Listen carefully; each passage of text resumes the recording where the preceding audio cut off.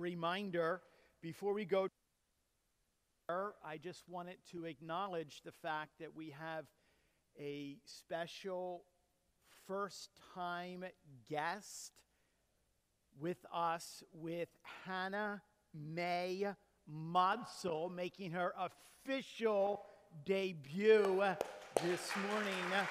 We welcome Hannah Mae, congratulate Daddy and Mommy, Matt and Amy, and especially Aunt Lori as well. I love to see the Lord blessing this little body. Let's bow our heads and we'll go to the Lord in prayer. Father, we are grateful for this opportunity you have given to us. I pray, Lord, that as your word is open before us, we have a few moments in the busyness, Lord, of the past week, in the anticipation of the week to come. We have here a small window, and we pray that you would speak and that we would hear. And through the work of your Spirit, we would be drawn closer and closer to you. Father, we pray for those that are going through most difficult time. We pray for the many in Afghanistan. We pray, Lord, for the families of those mourning the loss of loved ones. We pray right now for those that are just in the midst of their own personal struggles. Lord, our hearts right now are alongside of Jay and Linnell. And I pray, Lord, that you would be especially close to them in this hour of need. May they know that they are surrounded and loved and being prayed for. Father, I pray for help. Give me clarity of thought and mind and speech, and may you be glorified. May you be the focus this morning. We ask this in the amazing and wonderful and matchless name of Jesus. Amen. Amen. Seminary professor, author, and theologian Dr. Michael Horton reported recently the findings of Pew Research that revealed a rising confusion that exists among evangelicals. Quote, they do not know their own faith as well as Jews, Mormons, or even atheists do. Evangelical Christians don't know their faith as well as Jews, Mormons, or even atheists. He reported another recent Gallup poll that says, and I quote, for the first time, attendance at church, and that's any church, a mosque, a synagogue, has fallen below 50% of the adult population for the first time ever in the history of our country. It revealed the rising number of nones, that's N-O-N-E-S, ones with no faith. The rising number of nuns have come from our churches, from conservative Protestant churches. Quote, they don't know what they believe, and they don't know why they believe it. I present a question. How are we to maneuver our way through life? How are we to live in this ever-changing, I think you would agree, most challenging time when there seems to be a basic lack of understanding of what biblical Christianity is? At some level, if we look around us, something's broken.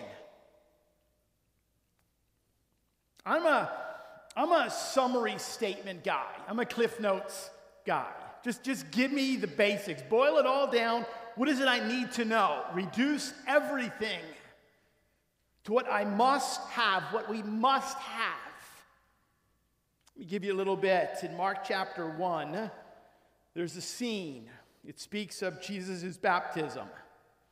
And it says this. It says that he came out of the water, and immediately he saw the heavens being torn open, and the Spirit descending on him like a dove, and a voice came from heaven. You are my beloved Son. With you I am well pleased. We have a scene here that is unique from all other scenes. It is in anointing. It is in affirming. It is in announcing. The Father, the Son, and the Holy Spirit are all present, and they're all participating. The Father overseeing, the Son receiving, the Holy Spirit authenticating. And from that moment, the world was forever changed. From that moment, what happens? Jesus, it says, is thrust out into the wilderness. It's the first step, first stage of full-time ministry. For 3 years, Jesus is what? Teaching and preaching. He is walking and talking. It's summarized. Just a couple verses later, it says that Jesus was proclaiming the gospel of God and saying this: the time is fulfilled and the kingdom of heaven, the kingdom of God is at hand. Repent and believe in the gospel. What happened over those next 3 years? Thousands of people heard. Hundreds of lessons and parables and messages were preached. And yet the final words that Jesus ever spoke by way of what is it we need to know? A summary statement of all summary statements to his followers are boiled down to 48 words. Matthew chapter 28, you should know these. We teach our children to memorize these words. Go, therefore, and make disciples of all nations, baptizing them in the name of the Father and of the Son and of the Holy Spirit, teaching them to observe all that I have commanded you. And behold, I am with you always, even to the end of the age. It's called what? It's the Great Commission. And we can hear that, we can step back and say, there's like 1,000, there's multiple questions, many questions. The first one is who does this? Who's responsible? Does anyone in earshot? Do all followers or just some followers of Jesus? I think what helps us answer that question is to know. Think of the audience that is before us right now. Lord willing, you have been visibly recognized as one of his followers. If you've acknowledged the fact that you're a sinner in need of a Savior, and you've accepted Jesus as your Savior, and you desire to live in full obedience, he is Lord of your life, then you have what? Publicly been recognized through baptism. The first step of obedience. You've been baptized what? In the name of the Father, the Son, and the Holy Spirit. You're identifying with Jesus. Therefore, what do? If you've been baptized, you join the exact same work that Jesus did after his baptism. You wear his name, and everything you do speaks of him.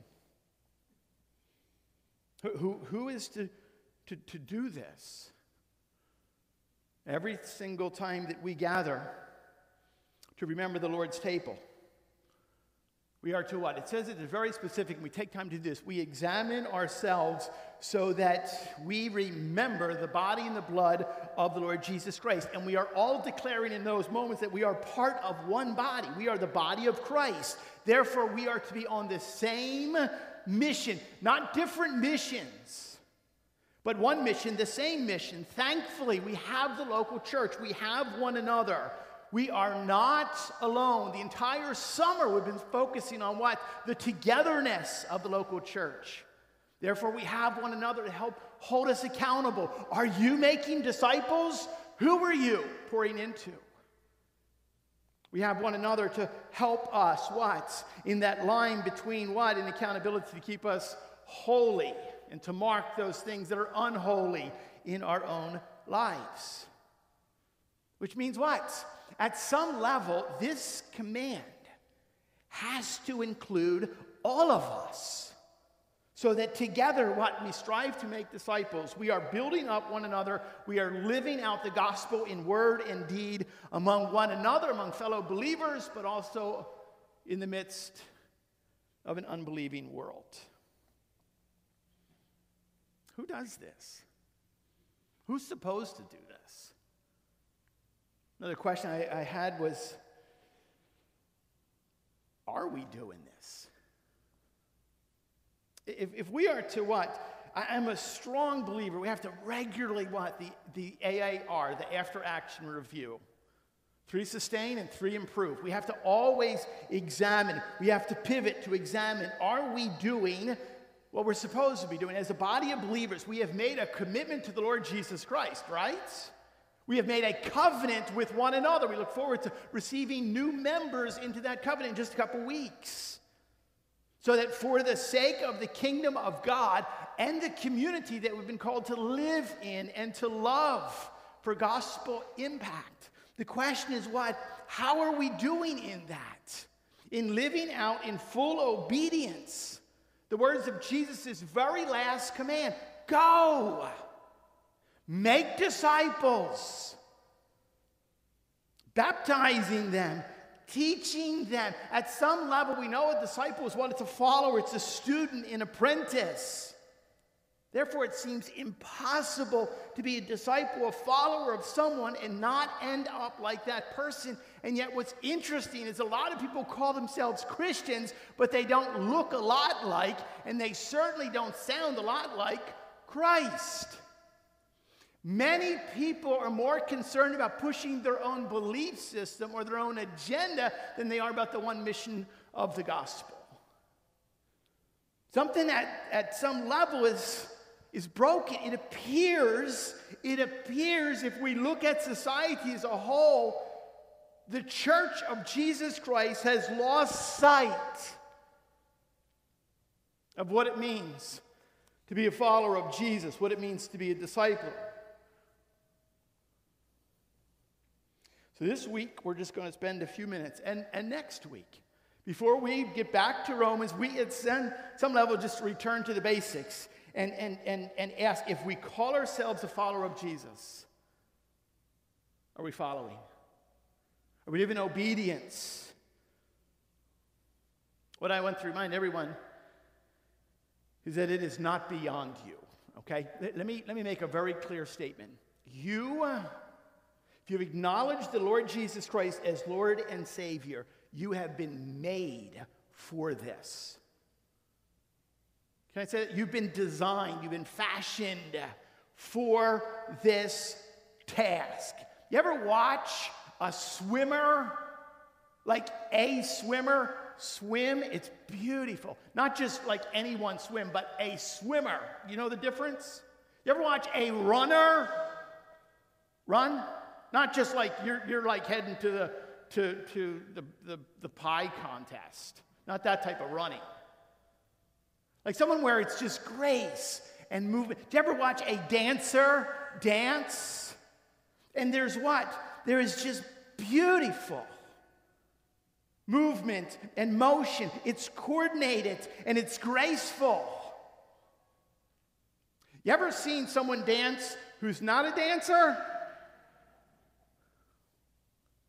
My son-in-law, Ben, family get-togethers, weddings. He says, "I don't dance. I flail." That's a really good description.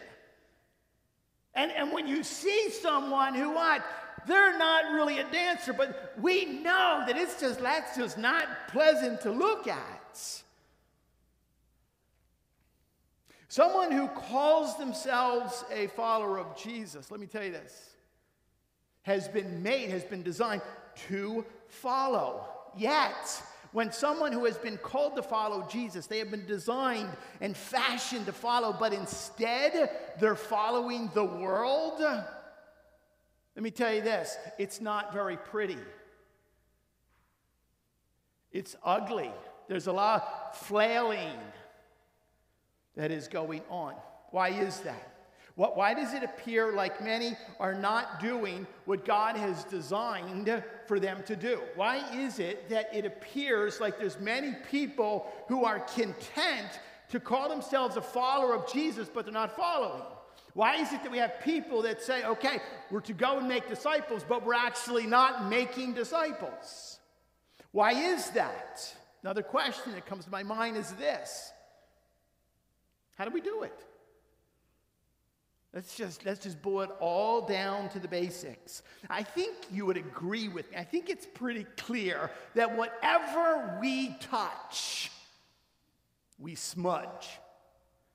We leave our grimy little fingerprints, and we smear things all over. And the church of, even with good intention, I think the church of Jesus Christ can confuse that which is not very confusing. I think that's what has happened when it comes to this most important subject. How do we do this? And we have scripts to follow and books and blanks to fill in. And we're totally losing the next generation. How do we do this? 2,000 years ago, Jesus Christ walked up to a handful of men and said, "Follow me." Now, I want you to see this yourself. Mark chapter 4. Go to Mark chapter 4. Verse 18. I think I said Mark chapter 4. It's Matthew chapter 4. Forgive me. Matthew chapter 4. Verse 18. While walking by the Sea of Galilee, he saw two brothers, Simon, who's called Peter, and Andrew, his brother, casting a net into the sea. They were fishermen. And he said to them, "Follow me, and I will make you fishers of men." Immediately, they left their nets and they followed him. And going on from there, he saw two other brothers, James the son of Zebedee and John his brother, in the boat with Zebedee their dad, their father, mending their nets. And he called them. Immediately, they left the boat and their father and followed him. These guys have jobs. They have families. They have responsibilities. Okay, they have a home. They have hobbies. I think it was totally impossible for them to know exactly what they were following or who they're following and what they were going to do when they left their nets and they followed. Like, they didn't know all of the details here. Jesus says, "Follow," and what? They dropped their nets and they followed. They didn't know, but they just obeyed. And they literally, that's exactly what they do. Which means that when Jesus walked in, they were just right behind him. He would stop, boom, they'd bump right into him. They literally followed him around. They listened when he preached. And they watched him the way you watch people all the time. And they watched him when Jesus would reach out and touch and heal. They were amazed by this. They witnessed, they watched firsthand the tears of compassion that ran down Jesus' cheek. Watched the passion and the power. You know, as they followed Jesus, they began to learn to love people. Smelly people, annoying people. But they began to love people the way that Jesus loved people. And they began to pursue relationships with people. And they began to pursue holiness. And they began to talk like he talked. And they used the same words that Jesus used. And they began to serve like Jesus served. And they began to care for others the way that Jesus cared for others. They learned the importance of speaking the truth, even if it's going to rattle. They knew they had to speak the truth, just like Jesus had spoken the truth to them. And they were right there. And he was arrested.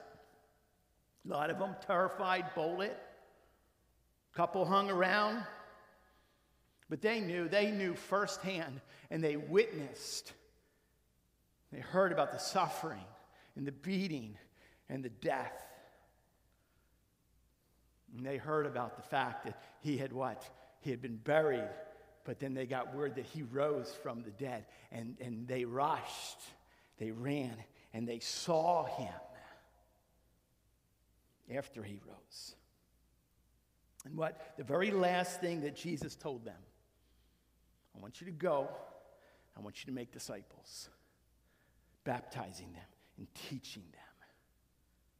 And as he ascended, we know the Holy Spirit descended, and that is exactly what they did. And you know what? In just a few short years, in a very brief period of time, they're standing before the most powerful rulers of the day, and they are accused in Acts chapter 17 of what? Of rocking the entire world, of turning the entire world upside down.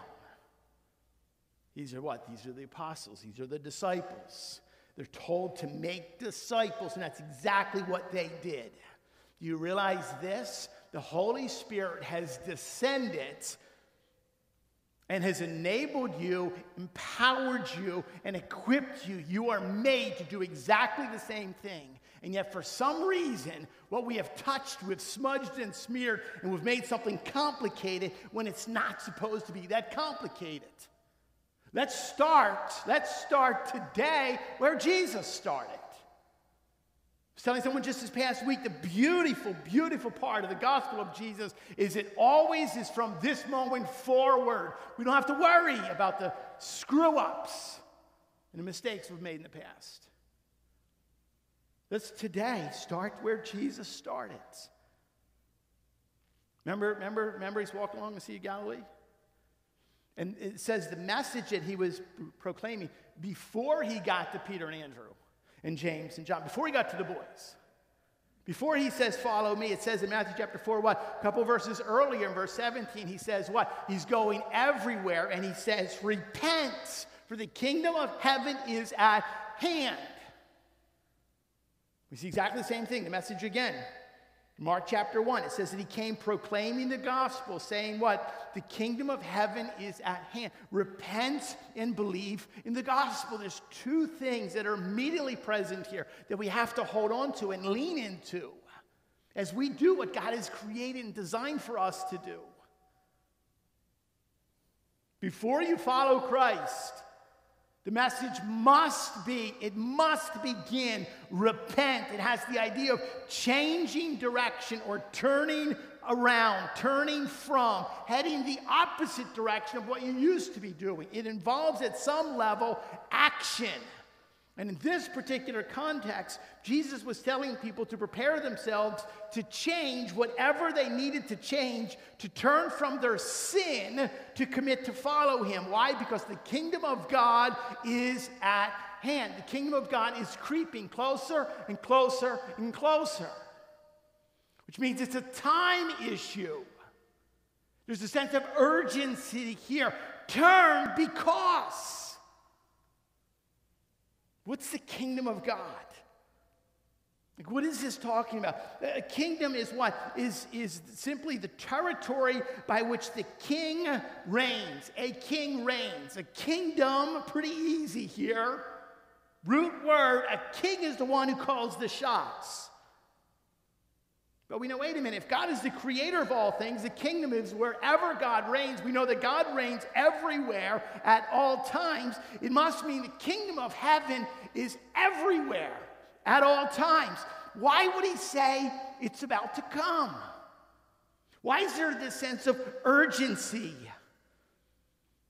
Obviously, he's pressing here. He meant what? To communicate something. There's more to the kingdom or the concept, the kingdom of God, than just what? Everything at all times, everywhere. At the heart of this idea is what is God's messianic kingdom. It's the kingdom, what? That will be ruled by God's appointed Messiah, who will not just be the redeemer of all of his people, but what? The king over his people. And that's very important. Why is that? The king calls the shots. The subjects don't. The king is in charge. The king reigns and rules, which means everything in his kingdom does what the king calls him to do or her to do. And when the king says, you go, I got an appointment at 3:30 tomorrow, I can't go. Wait a minute. No, as you go to your appointment at 3:30, you go. And what does it say? It says you make disciples. The king calls the shots, baptizing them, bring them in, teaching them to obey all, not just what you want, to obey all that God has commanded. That is what? For anyone who belongs to the kingdom of God. That's what we are to be doing. That's what followers of Jesus do. Followers follow. Don't complicate it. We don't need to.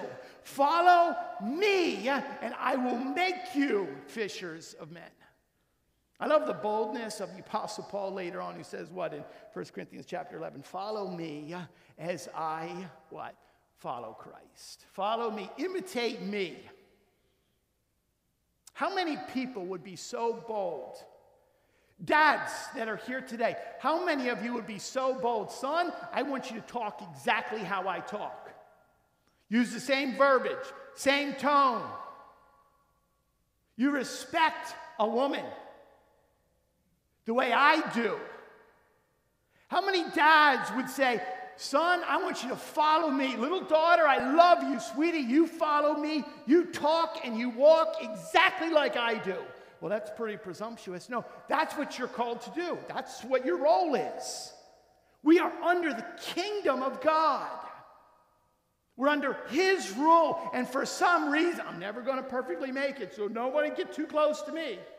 I'm just struggling through my own little world. Yes, you are. But guess what? You have the Spirit of God that indwells you, empowers you to give you the words that you don't even know what to say right now. You have the Word of God, and yet, sadly, more people spend more time in social media on the silliness of their own phone, pushing some little personal agenda than they are about what? Teaching people to obey everything that I have commanded. If we were doing this, we would have no time for anything else. I'm not saying quit your job. I'm saying what? Make disciples at your place of employment, at your work. Followers follow. Remember the scene we started with? Jesus coming out of the water? Remember we started there this morning, Mark chapter 1? Jesus' baptism, and I just love this. Sky was torn open. I have no idea what that means. Like the sky was torn open. Spirit descending in the form of a dove, and a thundering voice comes from heaven. And what does that voice say? With you, I am well pleased. The Father, the Heavenly Father, is affirming the work of his Son. Do you know that there is another moment that we are to strive for? You know that there's another moment for you and I to live for? It's very similar in Jesus' parable of the talents. The Lord tells two of his faithful servants who were given a little bit, and God allowed them to increase their master's wealth. And the master returns from a long absence. He rewards both of his faithful servants by simply saying what? Well done. Well done, my good and faithful servant. Pretty similar to what God the Father tells his own Son, in you I am well pleased. You realize that's what we are to live for? Every Christian, every one of you should long to hear those exact words from Jesus' lips. Well done, good and faithful servant. My heart's cry is that we together as a church would learn what it means to follow Jesus. My prayer is that if we claim to follow Jesus, we would know that God is calling every single one of us to be making disciples. Rather than like, yeah, I don't know what to do. No. We want to come alongside of you and help you do that. There's many people that are like, well, I can't make disciples because I've not been discipled. I tell you what, then today, you scribble on a little piece of card in front of you. It's called a pen, okay? And scribble and say, I want to learn how to make disciples. That's all you have to say. Write your name on it. Call. Email the office. Grab anyone and say, hey, excuse me, I want to follow Jesus, but I'm not really sure how to go about doing this. We want to come alongside you, not guilt trip you like there's just one more thing we're not. No. But we touch, we smudge, and there's legitimately confused people. I've not been discipled. I need to be so I can disciple. I want you to understand and encourage you to ask, to call, to pray. Acts chapter 1, we close with this, and it simply says what? This is the promise that we have before us. You will receive power when the Holy Spirit has come upon you, and you will be my witnesses in Jerusalem, in all Judea and Samaria, to the ends of the earth. Go to all the nations. And we are promised the presence and the power of God in the Spirit himself to do just that. May we understand the basics of what we are called to do as followers of Jesus. Followers of Jesus follow. Disciples make disciples. Are you doing that? Father, we love you. We thank you for your patience and grace with us. I would pray, Lord, that we would be known and characterized as a disciple-making church, that each one of us would be obedient to the command and calling and mandate and mission that you've given. We ask this in Jesus' name. Amen.